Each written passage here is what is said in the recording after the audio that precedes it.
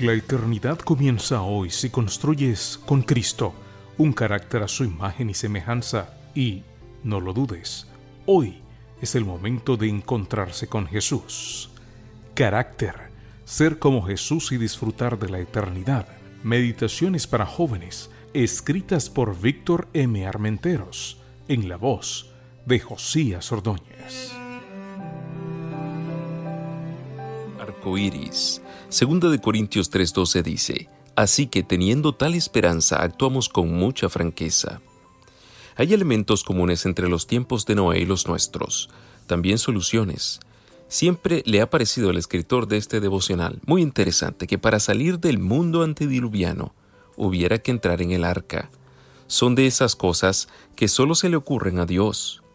Busca un espacio donde guarecernos de los numerosos y tremendos chaparrones. Ese, además, era el sentido que proponía Jesús con relación al reino de los cielos: entrar en el espacio del Cristo. Nuestros pies sobre la tierra, con todo lo que ello conlleva, y nuestra mirada hacia el azul, con todo lo que ello alienta. Y su mensaje no ha cesado. Cuando Juan, en Apocalipsis 18, 4-5, indica: sal de ella, pueblo mío, pues si te haces cómplice de sus pecados, también te alcanzarán sus castigos. Nos vuelve a recordar que necesitamos cobijarnos bajo sus cuidados, porque es impresionante la que está cayendo de relativismo y confusión.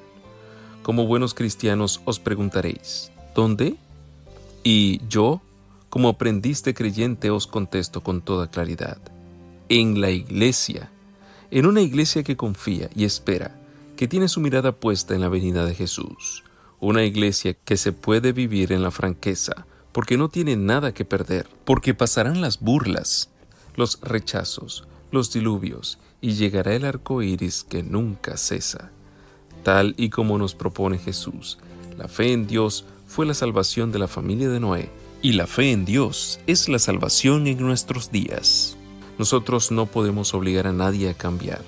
Podemos ensayar el cambio en nosotros. Ya me lo imagino. Será en el momento menos esperado, en la distancia. Una nube diminuta crece mientras el firmamento se hace silencio. Todo es níveo y luminoso. Miríadas de ángeles tocan sus trompetas, fanfarrias e instrumentos mil al son del orbe. En el centro de un trono de intensísimos reflejos se encuentra el Cristo como Rey de Reyes. Los que le contemplan sonríen porque sabían que era así, porque esa imagen había ido creciendo dentro de ellos. No pesan las sombras ni el dolor, ni siquiera la muerte, porque por fin Jesús había reconquistado su espacio, porque para siempre sería instaurado el reino de Dios. Se miran y abrazan, sabiéndose poseedores de una inmensa gracia que compensa cualquier esfuerzo o dolor, sabiéndose invitados a la gran fiesta del universo, sabiéndose queridos por el Padre de todos. Te lo digo con toda franqueza, anhela ese momento y mientras llega, mantén el arco iris en tu iglesia.